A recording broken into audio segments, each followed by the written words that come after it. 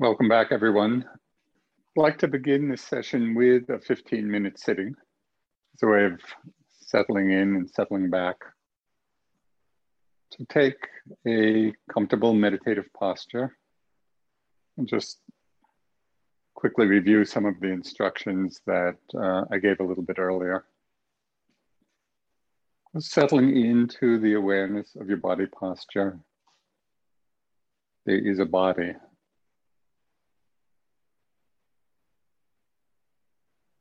And sometimes by holding that bigger frame, there is a body.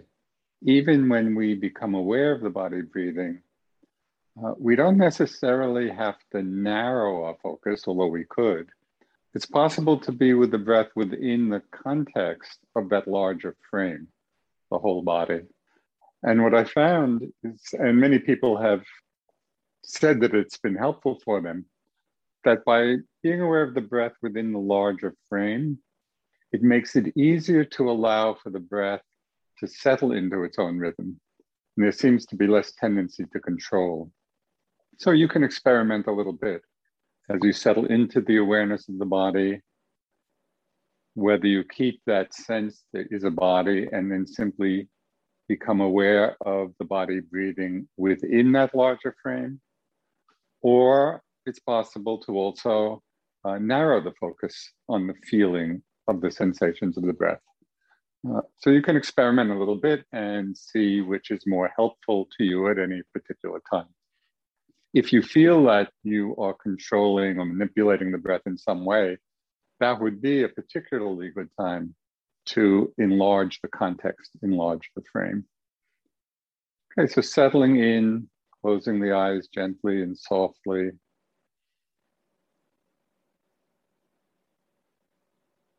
Relaxing the eyes, relaxing the jaw, the shoulders, the heart, the belly. There is a body.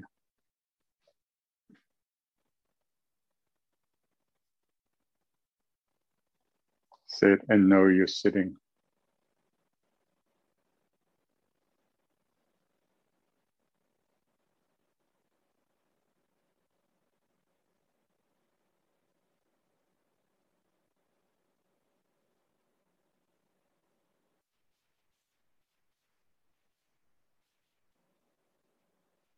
And become mindful of the sensations of the body breathing. Letting the breath be natural, finding its own rhythm.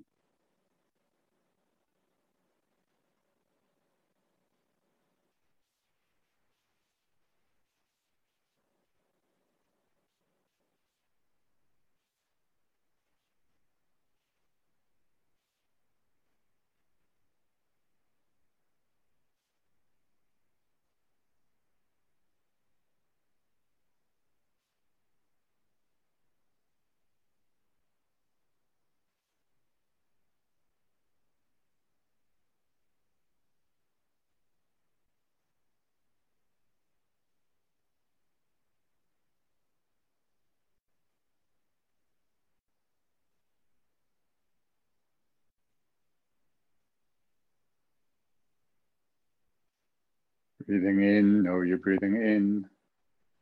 Breathing out, know you're breathing out.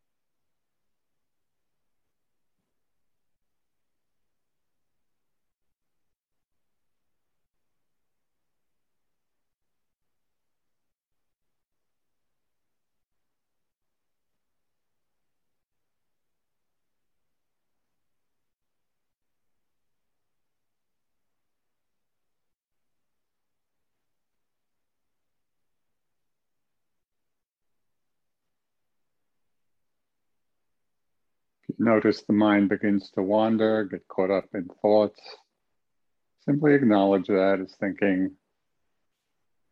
Come back and reconnect with the feeling of the whole body sitting, with the sensations of the body breathing.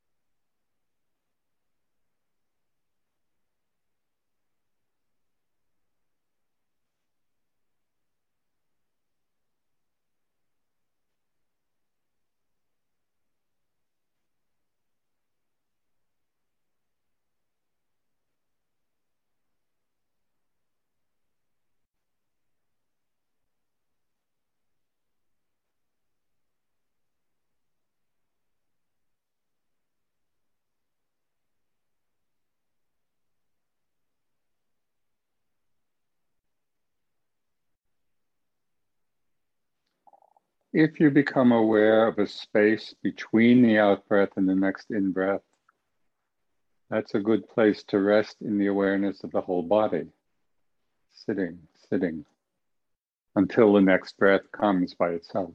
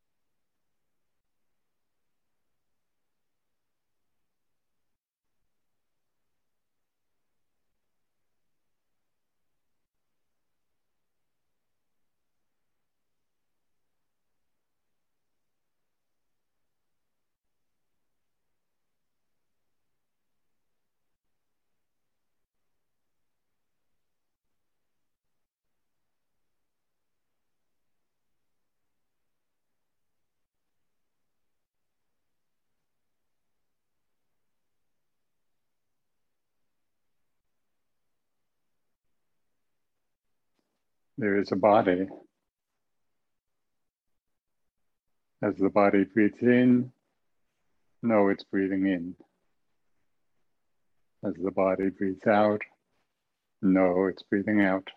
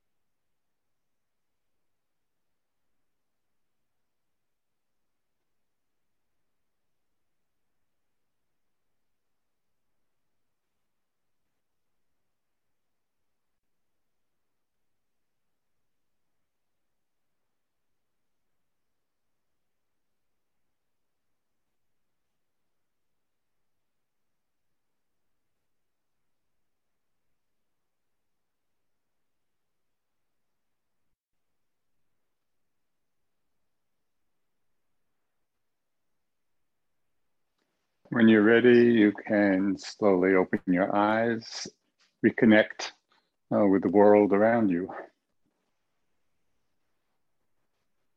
So one of the challenges we face as lay practitioners living in the world is how we can integrate the Buddhist teachings of liberation, the Buddhist teachings on enlightenment, into the busyness of our lives in the world.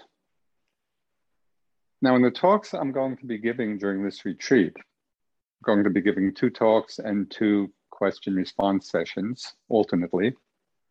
And during this retreat, I'm going to be doing something a little different because in the talks that I'll be giving, I want to dive into the deep end of things.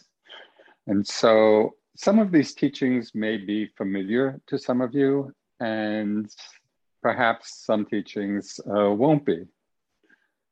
And at first, it may seem to be a little philosophical or conceptual or intellectual, but if you hang in there through the talks and through the question sessions, you'll see that these teachings have a tremendously practical application and implication in our lives, because they are really the key to understanding how we create suffering for ourselves and others, and how we can be free.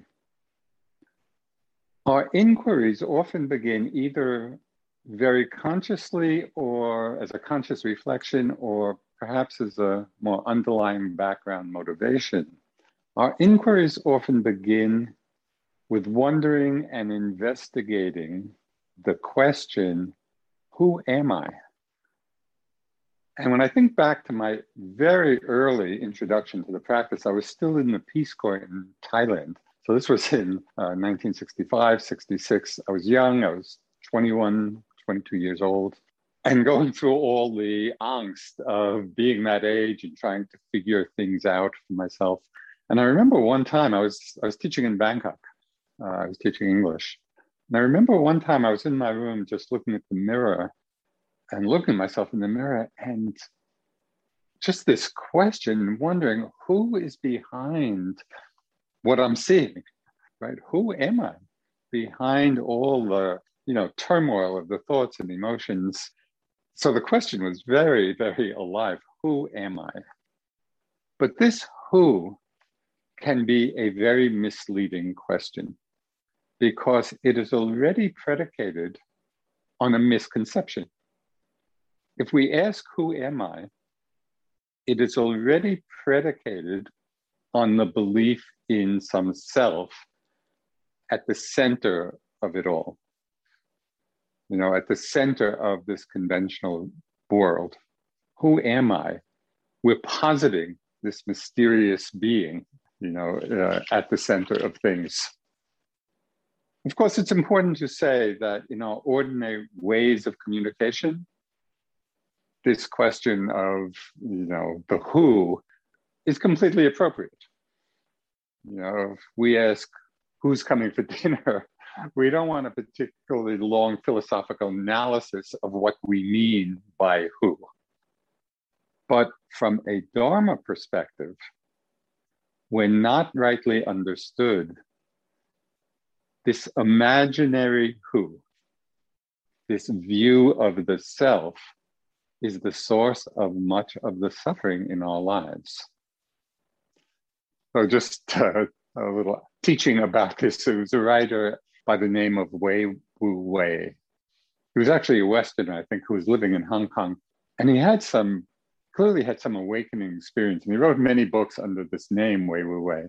And the books contain a lot of short little aphorisms expressing his understanding. And so one of these aphorisms was, being attached to the view of self,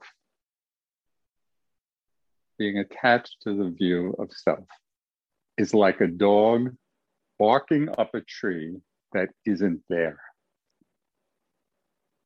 So the question is, how long are we going to keep on barking? In terms of understanding and investigating the nature of suffering, the nature of freedom, in a deeper way, a more fruitful question than who is what, right? What are the basic building blocks of our experience? And then what do we do with them? How do we relate to these building blocks of experience? And again, just as a side note, even though during these talks I'm going to be using the pronouns of I and you and me and we and they, keep in mind that the use of these pronouns is just a convenient way of communication, not that it reflects some essential who behind it all. Okay, so what is the what? What am I? Right? What is the what? The Buddha laid out some very simple ways of understanding these basic elements of all of our experience. And then he talked about how we relate to these building blocks. And this, of course, involves a little bit more complexity. How do we relate to the basic building blocks of experience that then go on to construct our lived reality? There's one short discourse that the Buddha gave, which is so simple and so radically profound. The name of the discourse is called The All. And in it, the Buddha describes in 6 short phrases the all, the totality of our experience. So what is the all? The eye in visible objects, the ear in sounds, the nose in smells, the tongue in taste, the body and tactile sensations, and the mind and mental objects, thoughts and emotions and images. So these are basically the 6 sense bases and their respective objects. So this is not hard to understand or relate to. So far so good. Moment after moment, what we're experiencing are either moments of seeing, hearing, smelling, tasting, touching, or thinking and feeling. So in a way, we could think of ourselves and our lives as a 6-piece chamber orchestra playing the music of our lives. Because it's only these 6 things that are ever happening. And I find this particularly interesting to reflect on when, I or we may be caught up in the complexity and confusion, of our lives. Just to reflect for a moment, it's only 6 things that are happening. Seeing, hearing, smelling, tasting, touching, thinking, and feeling. This is what's going on. But here, with this as the foundation of understanding, here's where it starts to get interesting. Because how we're relating to these 6 basic building blocks, how we relate to them become also part of the unfolding of our lives. And it either creates more stress and suffering for us or more peace and happiness. So what do we construct out of these fundamental elements, these fundamental building blocks of experience? What do we construct out of them, and how does it all happen? So here we're getting into now the meat of the talk. The Buddha talked of 3 powerful tendencies in the mind.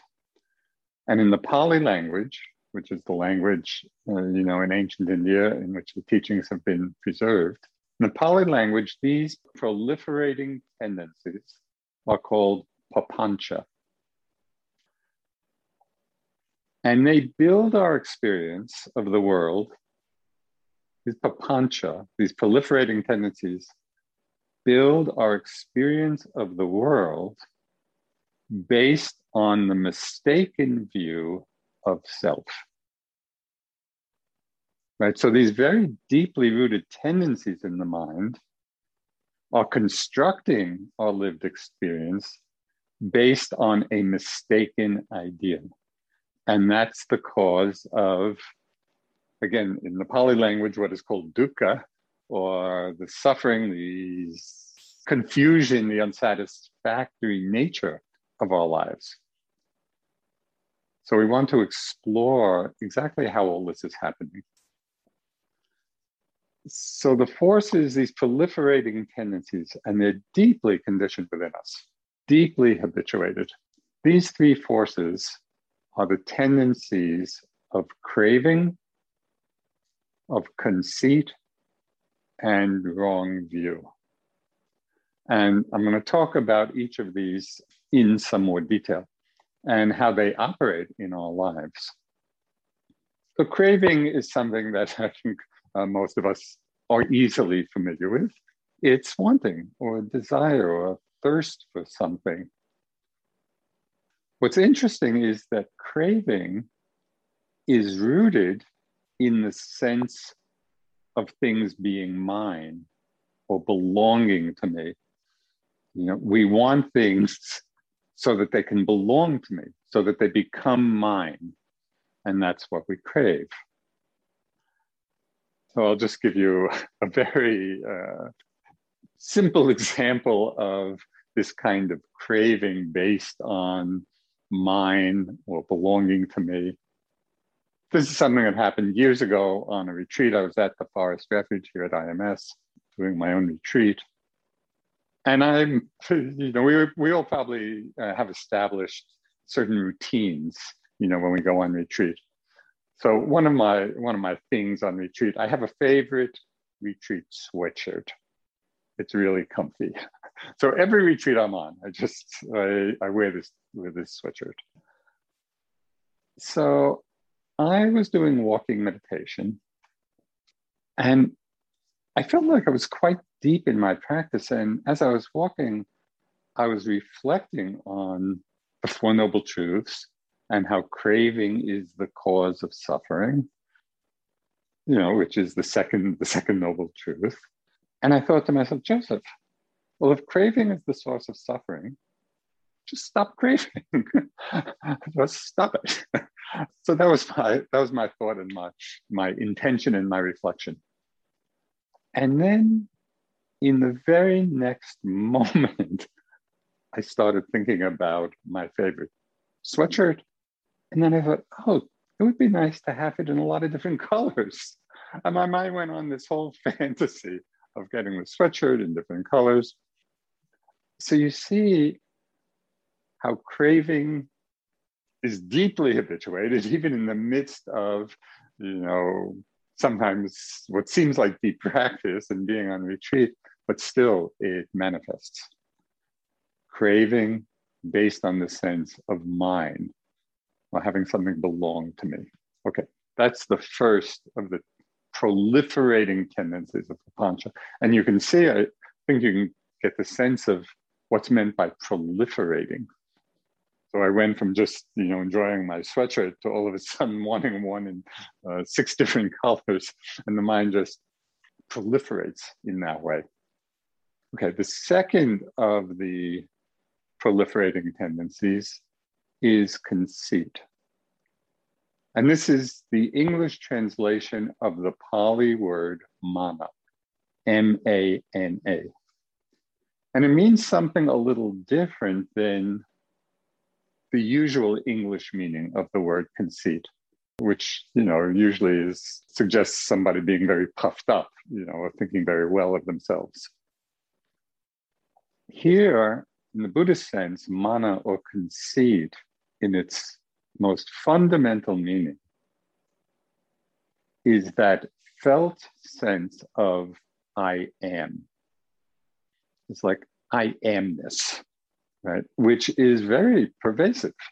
We go through the day very much immersed in this feeling. It was expressed, I once saw an ad in the New York Times, was for a t-shirt, and on the t-shirt was emblazoned, me, me, me. Right? So this would be an expression of conceit. So there's craving, one of the proliferating tendencies, conceit, this sense, this felt sense, deeply felt sense, I am. And then the third proliferating tendency is called wrong view. And in the Buddhist teachings, wrong view refers to the deeply held belief that there is a self, some unchanging, enduring being at the center of it all. That being to whom everything is happening. So craving, conceit, and wrong view. And just as a reminder, conceit is more the felt sense of I am, and wrong view is the belief that there is a self at the center of it all. And in the teachings, these three tendencies are usually expressed as this is mine, which is based on craving. This I am, which is based in conceit. And this is myself, which is based in wrong view. Right? So this is mine, this I am, this is myself. These are the three expressions of Papanca. So it would be helpful in understanding the practical application of all this to distinguish these tendencies one from the other and to begin to get some sense about how they are functioning or how they're manifesting in our lives. Because these are the different ways we construct and strengthen the sense of self in our lives. And the clearer we are about them, the easier it is to see and disentangle from them. So just to give you a sense of how important this is, on our path of practice and liberation, I want to read just a short teaching from Dilgo Khyentse Rinpoche, who was one of the great Tibetan meditation masters of the last century. So this is what he said. The idea of an enduring self has kept you wandering helplessly in samsara, in this round of existence, for countless past lifetimes. It is the very thing now, the idea of an enduring sense of self. It is this very thing now that now prevents you from liberating yourself and others from conditioned existence. If you could simply let go of that one thought of I, you would find it easy to be free and to free others too. So I hope you get a sense of just how crucial, unpacking this notion of self and the different ways it manifests through the Papanca, through the proliferating tendencies, in our aspiration to be free, to both free ourselves and to help free others. So we can see how each of these three tendencies, how they work and how they're differentiated in some very ordinary experiences in our lives. So I hope it will help to clarify the meaning of each of these tendencies. So for example, how do we relate to the body? Right here, we can begin to see the difference between craving, this is mine, and conceit, this I am. Because in considering the body, for example, we probably wouldn't say, I am the leg, or the leg is me. But we would probably commonly refer to it as my leg, as if it belongs to this imaginary me. So the leg is mine. The leg belongs to me.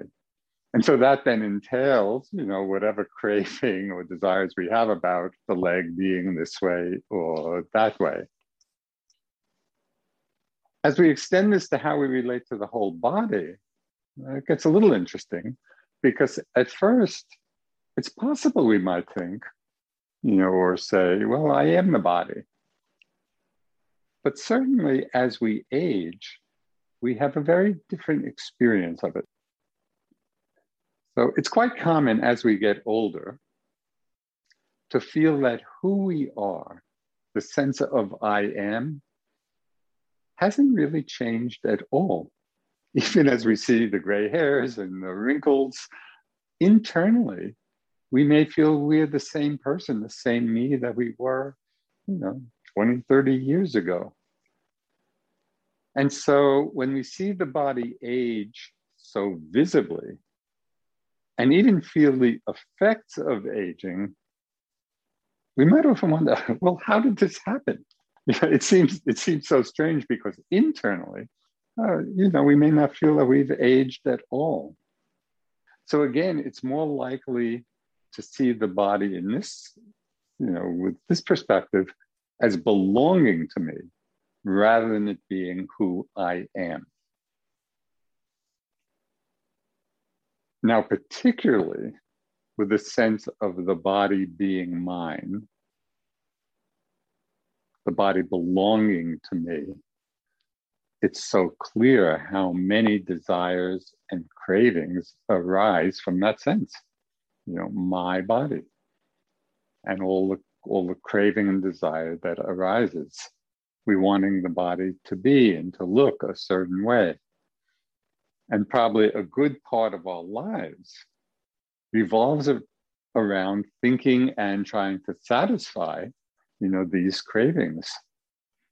Just as an extreme expression of this, I once saw an ad, it was in some magazine, it was this beautiful person, and the caption was, I don't let anything stand in the way of my pleasure. Right? As if the fulfillment of all our wants and cravings is the main purpose of our lives. It would be interesting just to notice and to reflect how central this motivation is in our own lives, even if it is expressed a little more subtly. How much of our lives do we spend in trying to fulfill the desires and cravings related to my body? Now, there's another really interesting discernment that we can begin to investigate in our lives, because it actually can save us a lot of stress. Unexamined, we often equate pleasure with desire. And another ad I once saw, the caption was, increase your desire. As if that's a good idea, and as if that will actually bring us more pleasure. And we don't see, if we haven't really investigated, we think and we equate desire with pleasure, and we don't really see the stress involved in the wanting, in the craving, in the desire. So just as an experiment where you can check this out for yourself, and as with all the teachings, and I think this is important to say, there's no suggestion that you should just hear this and just necessarily believe it all. It's all an invitation to investigate for yourself, to explore, and to just use these suggestions to help in that investigation. So one exercise in meditation, which would be really interesting, when you're sitting and some desire arises, and maybe caught up in it, maybe it's desire for food or sexual fantasy or next vacation, whatever it may be. There's some desire arising in the mind, caught up in it. And then at a certain point, the desire will pass because everything does pass, everything changes. So just notice what it feels like in that moment when the desire passes. Right? So we're caught up, we're lost in fantasy, desiring, wanting, and then at a certain point, the desire goes. Right in that moment, pay attention to what it feels like as the desire passes away. My own experience has always been that in that moment of the desire passing, to me, it always feels like a tremendous sense of relief. It feels like the mind, the heart has just been let out of the grip of something, right? And the ease of that letting go. And right there, we can begin to see kind of the stress involved when we're caught up in wanting and craving, and the ease and the peace when the mind is free of that. Okay, so we can see this a lot with reference to craving associated with the sense of the body being mine. The body belongs to me. We also claim ownership, it's mine, with much of our inner world. My anger, my thoughts, my happiness, all of this belonging to me. And this sense of ownership, this beginning to solidify, our sense of self through desire and craving and me and mine, starts really young. This sense of possessiveness starts really early in our lives. So just imagine kind of a group of kids, playing with some toys, on the playground, and maybe parents are urging their children, urging them to share their toys, and coming up against perhaps an occasional heartfelt wail, but it's mine, and the kids just claiming that ownership, and resisting the urge to share. So we can see this is not a superficial conditioning. This goes very deep in the way our hearts and minds have been programmed. Okay, the Buddha also spoke of more subtle kinds of craving. And this has particular application in our meditation practice itself. And the Buddha called this kind of craving for becoming. When we believe this mind and body to be mine, that they belong to me, then all kinds of cravings are going to arise. We want them to become this or that. And so it's very much involved in this craving for becoming. And one aspect of this, which we're all familiar with in our meditation practice, and in other aspects of our lives as well, is that wanting energy of expectation. Just think of times in your practice when things are not flowing along smoothly, when it feels like we're struggling to meditate. And usually we see struggle as a problem. But actually, the feeling of struggle, the sense of struggle, is really not a problem. It's actually tremendously helpful feedback. Because what struggle means is that something is going on that we're not accepting. Because if we were accepting it, we wouldn't be struggling. And so, it might be discomfort in the body. It might be the restless mind. It might be a lot of disturbing sounds. Something is going on, or a difficult emotion. Something is going on that we're not open to.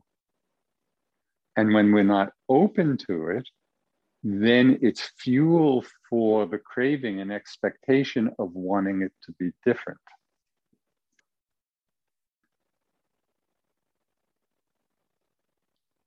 So we want to take this time of expectation, really investigate the struggle that may be fueling it, and seeing that that feeling of struggle is actually good feedback, reminding us, okay, what am I not accepting? Right? Can I open to that?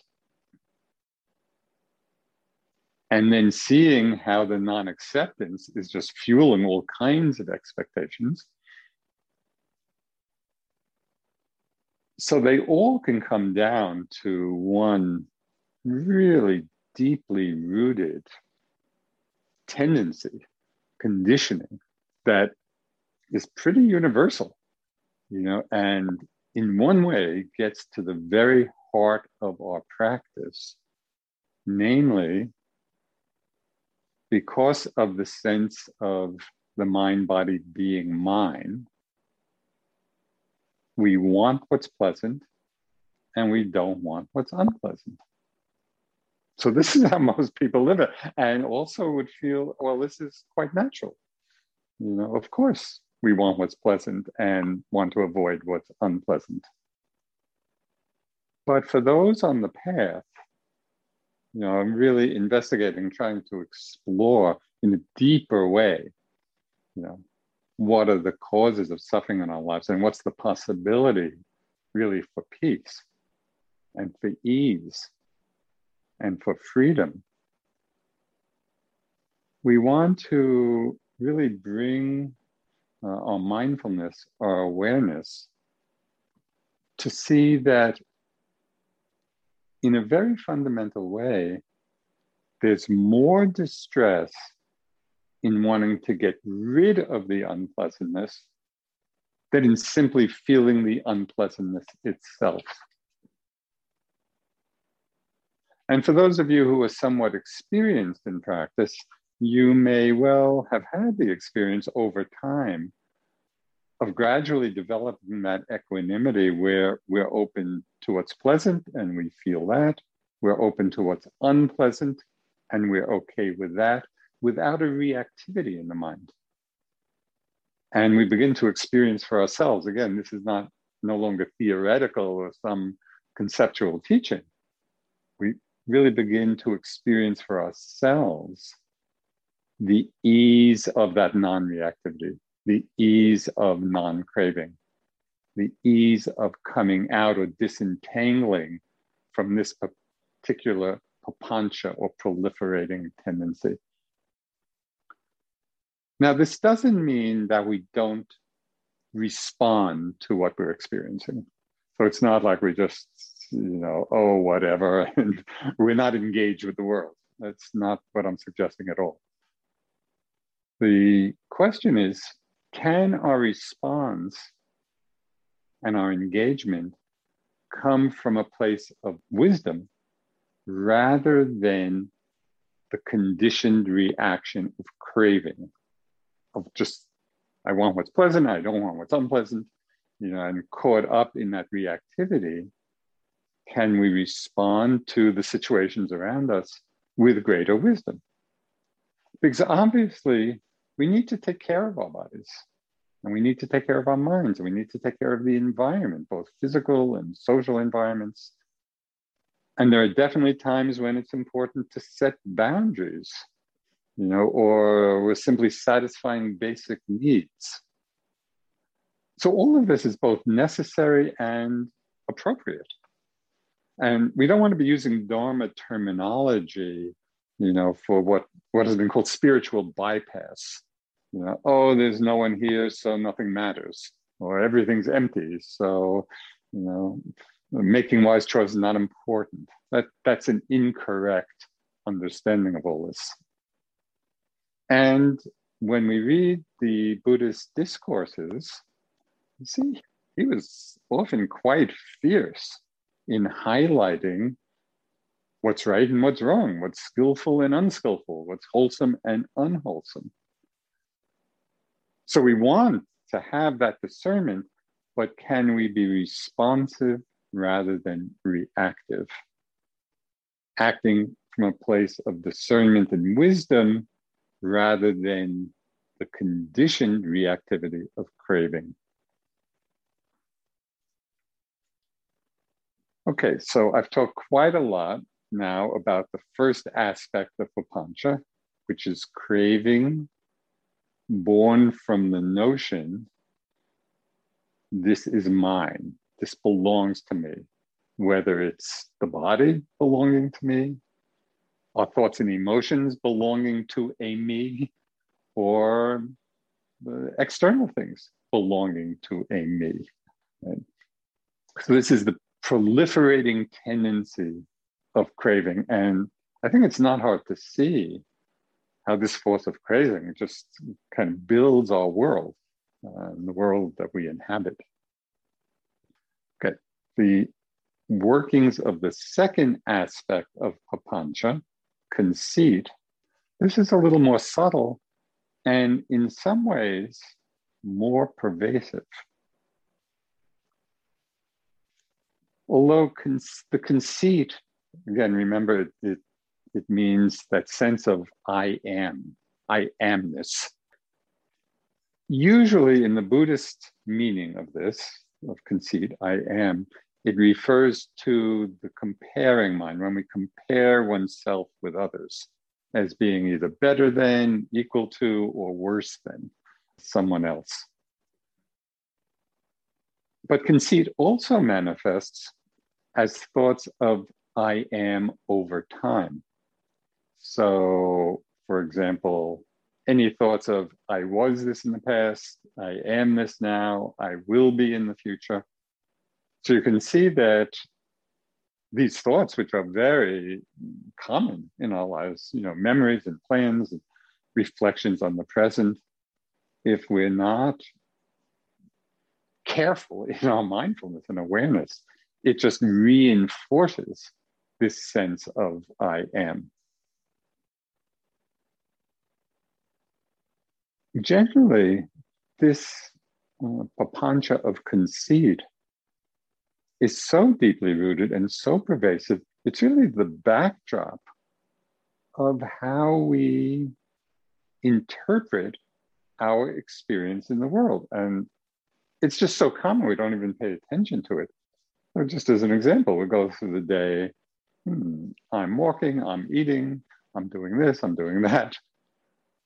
And unthinkingly, we're not even paying attention to it, just in that way of understanding and expressing things, we are again reinforcing the notion that there is this mysterious I behind it all, to whom experience is happening.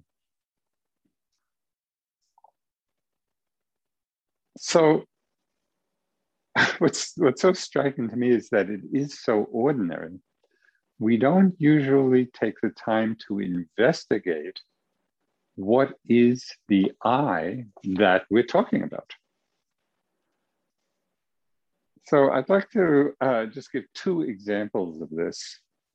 The first showing the proliferating tendency of I am, and the second example really highlighting the suffering aspect and a potential for freedom when we understand it. So this past winter, I was on a self-retreat at home here in Barrie. And as most of you probably know, the New England winters can be really cold. So I was doing walking meditation outside and it was freezing. It was like a burning, icy wind and my face was burning. It was really unpleasant. And the way I started just thinking about it, again, quite subliminally, oh, I'm really cold. I'm really cold. This is painful. And of course, that would be a conventional and convenient way to express what was going on. But there's really something deeper that was happening. So instead of the simple awareness, there's cold, or there is unpleasantness, right? Noting the unpleasant feeling of it, the I amness, I'm so cold, quickly morphed into several minutes of Hawaii fantasies. Oh, if only I could be doing my walking meditation on the beach in Hawaii, and so I spent, some couple of minutes indulging in that fantasy. But it was all arising out of basically that proliferation of the tendency, the conceit, I am. I'm so cold. And if only I were in Hawaii, things would be so much more agreeable. So you can see how deeply embedded this particular tendency of I am is in our lives. It's just the ordinary way we view our experience. But it's not the most liberating way of viewing our experience. And in fact, it entangles us in all kinds of suffering. So the other example, and perhaps even more impactful than a few minutes of Hawaii fantasy, is how the conceit, this tendency, this papanca of conceit, I am, has to do with self-judgment and self-criticism. Now, in teaching, for so many years now, over 50 years, and hearing, so many meditators come in and describe their experience, it's striking, and I see in my own experience in life, just how striking the depth of the conditioning of the pattern of self-judgment is, and it's a lot of suffering, for us. So I had a revealing experience of this on my last retreat, which reinforced something I had observed before, but it really stood out. It was highlighted in this one particular example. So I was on retreat doing quite intensive practice. And then one day, I don't even remember exactly the details, but I just frittered away sometime. I don't know, I spent an hour or so I don't even remember what I was doing, but it wasn't meditating, and it wasn't even being particularly aware. And then at a certain point, I became aware of this, and I saw my mind become quite self-judgmental, of, oh, you wasted all this time, and such a terrible yogi, and just going on and on and on. But I wasn't feeling good. It really created a down mood in myself, this self-judgment and self-criticism. But then something very interesting happened. And it was really quite amazing. As soon as I could see all of these self-critical, self-judgmental thoughts as a manifestation of mana, of conceit, of I am. There was a lot of I amness in a negative way. Right? So it was the working of conceit, papanca, and it was so obvious the proliferating aspect of it was so clear because it just created a whole self-story, around that particular self-judgment and the strong sense of I amness in it. But what was so amazing, and this is really what I'd like to encourage you to investigate for yourself, as soon as I could name the defilement, as soon as I could name that particular tendency as mana, as conceit. And I like using the Pali word because in a way it just highlights the impersonality of that tendency, because the mana itself is not self. It's just this particular tendency in the mind of I aming. So as soon as I could name, oh, that's just mana, and seeing it in that way, it was amazing. The whole thing just fell away, and I settled back into the present moment and just continued with my practice. So the important point here, and it has quite a general application that can be so helpful and so freeing. When we're in some state of suffering or discontent,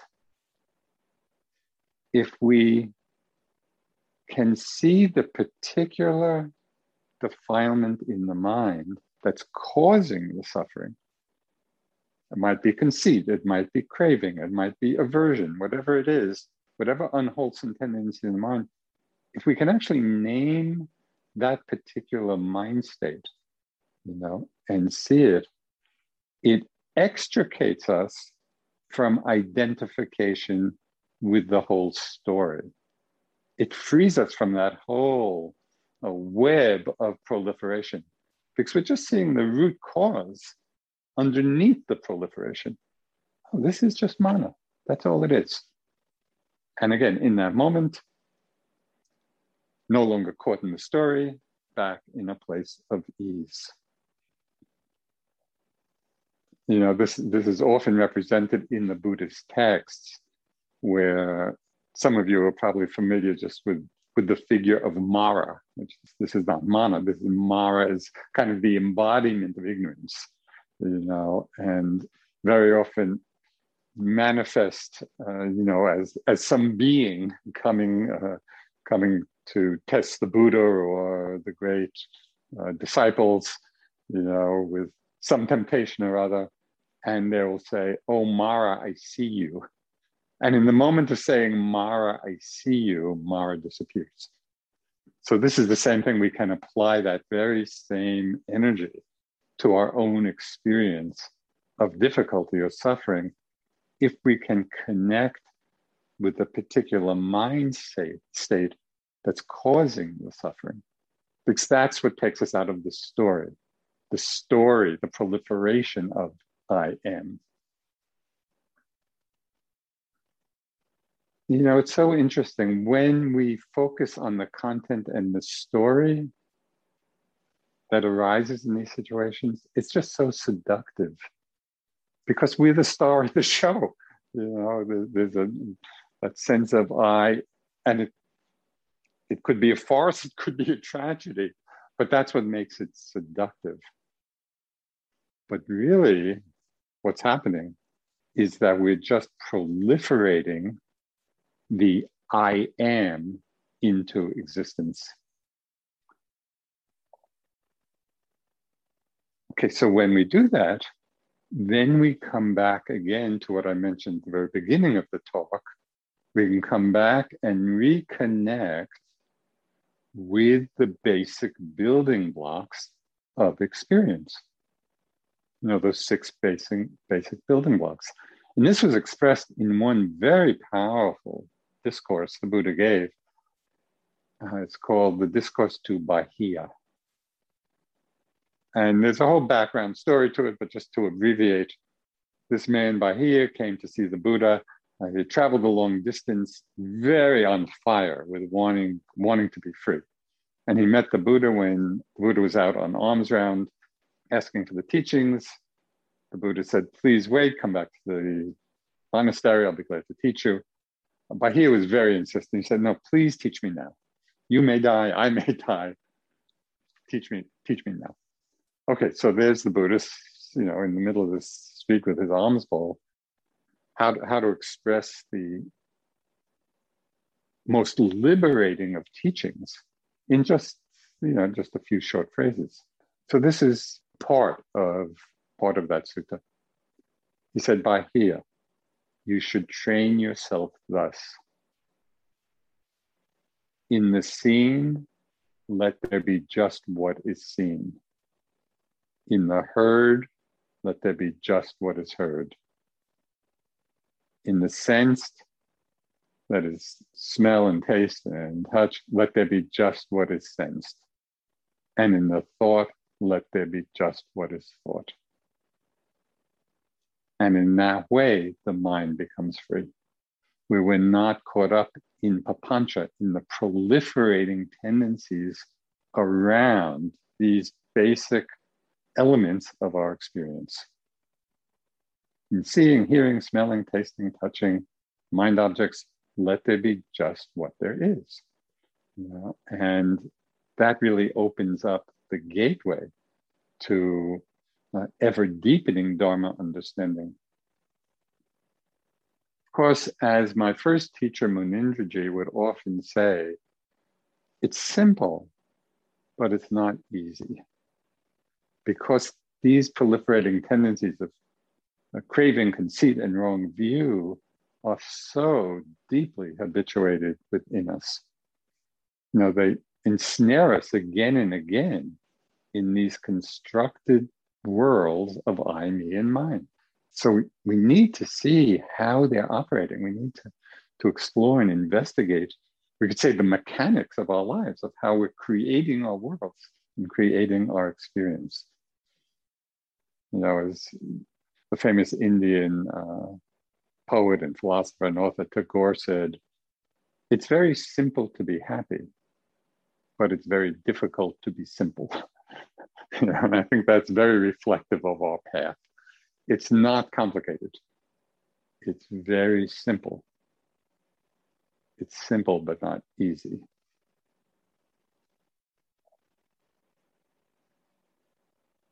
So one of the most common manifestations of conceit, which I mentioned earlier, is the comparing mind, where we evaluate ourselves in relationship to some other person or to some idealized presentation of someone.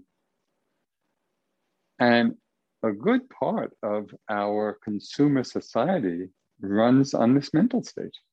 We see some ad showing a totally perfect being enjoying some product, and the suggestion is that if only we had that object, we would enjoy the same happiness as this perfect being obviously enjoying.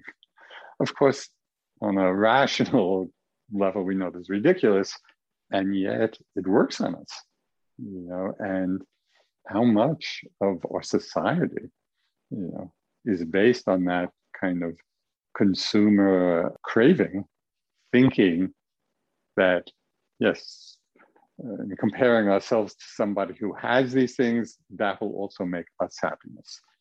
So I think most of us at least have made some beginning in seeing through this, but it'd be worth paying attention to because it's pretty deep and often subliminal. But perhaps on a more subtle level and a more, I would say, deeply impactful level, it would be very illuminating to watch our minds as we meet or interact with different people. Now, how many quick little comparing judgments are we making? Comparisons are we making?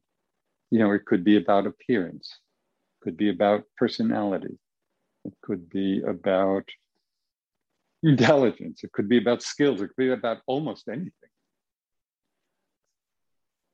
It could even be about how mindful one is being and comparing ourselves with others.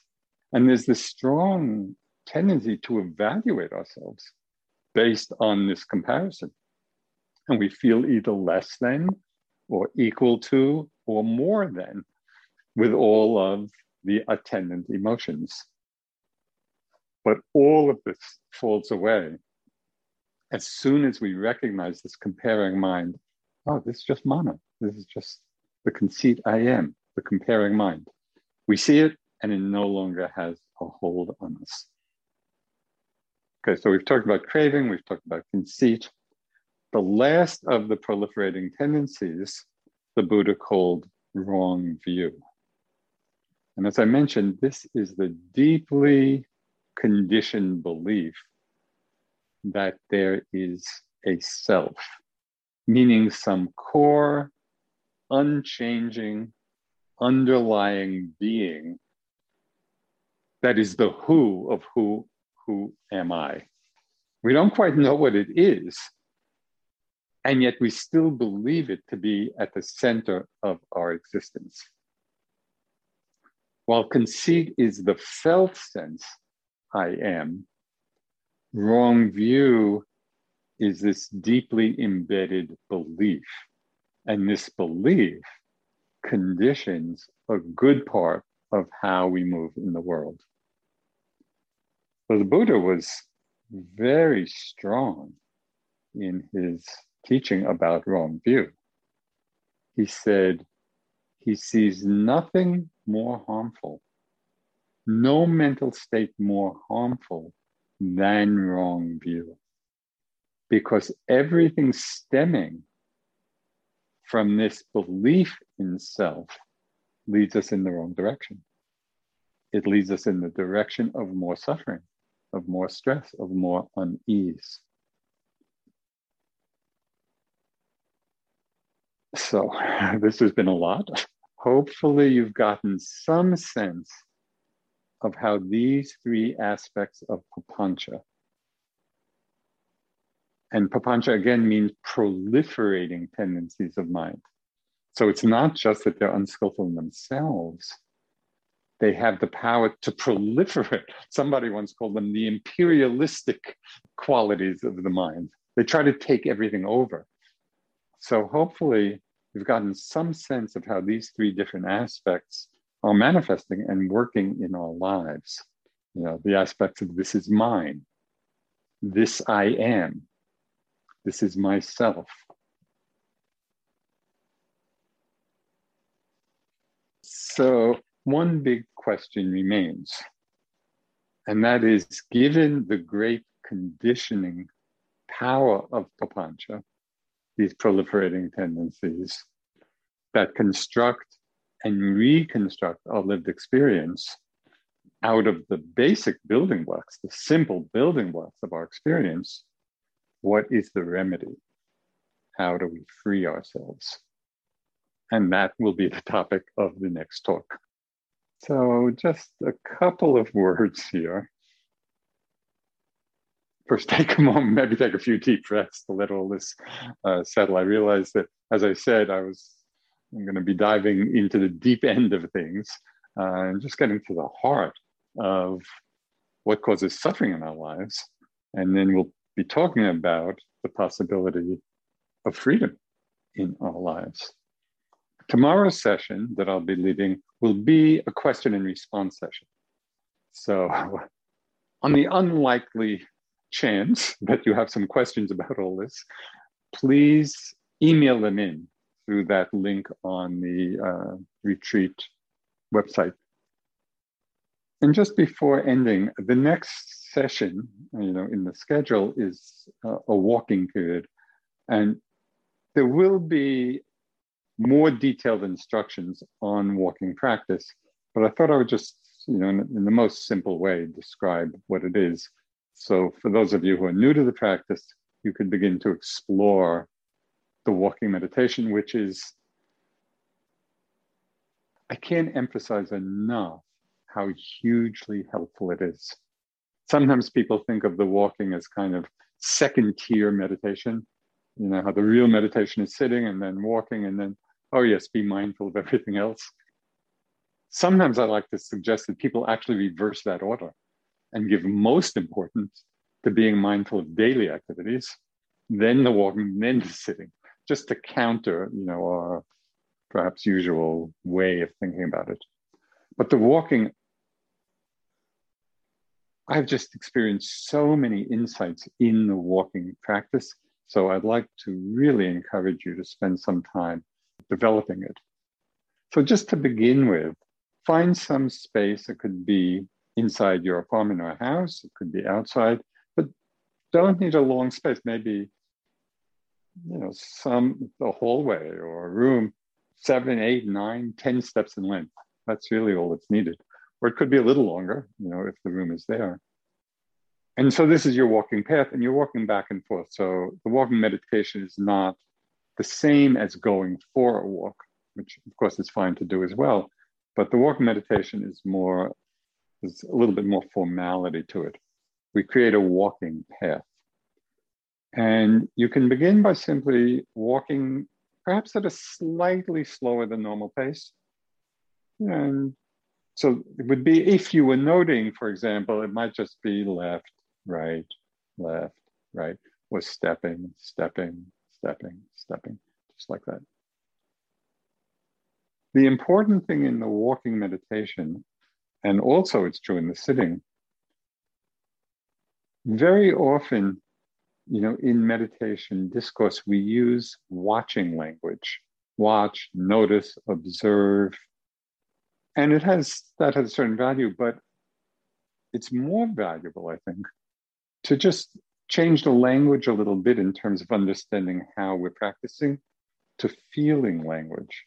So instead of observing the movement as if you're up in the head someplace, looking down, even if you're not literally looking, but the sense of looking at or observing from outside, just change it to the feeling language, and you're walking and simply feel the movement.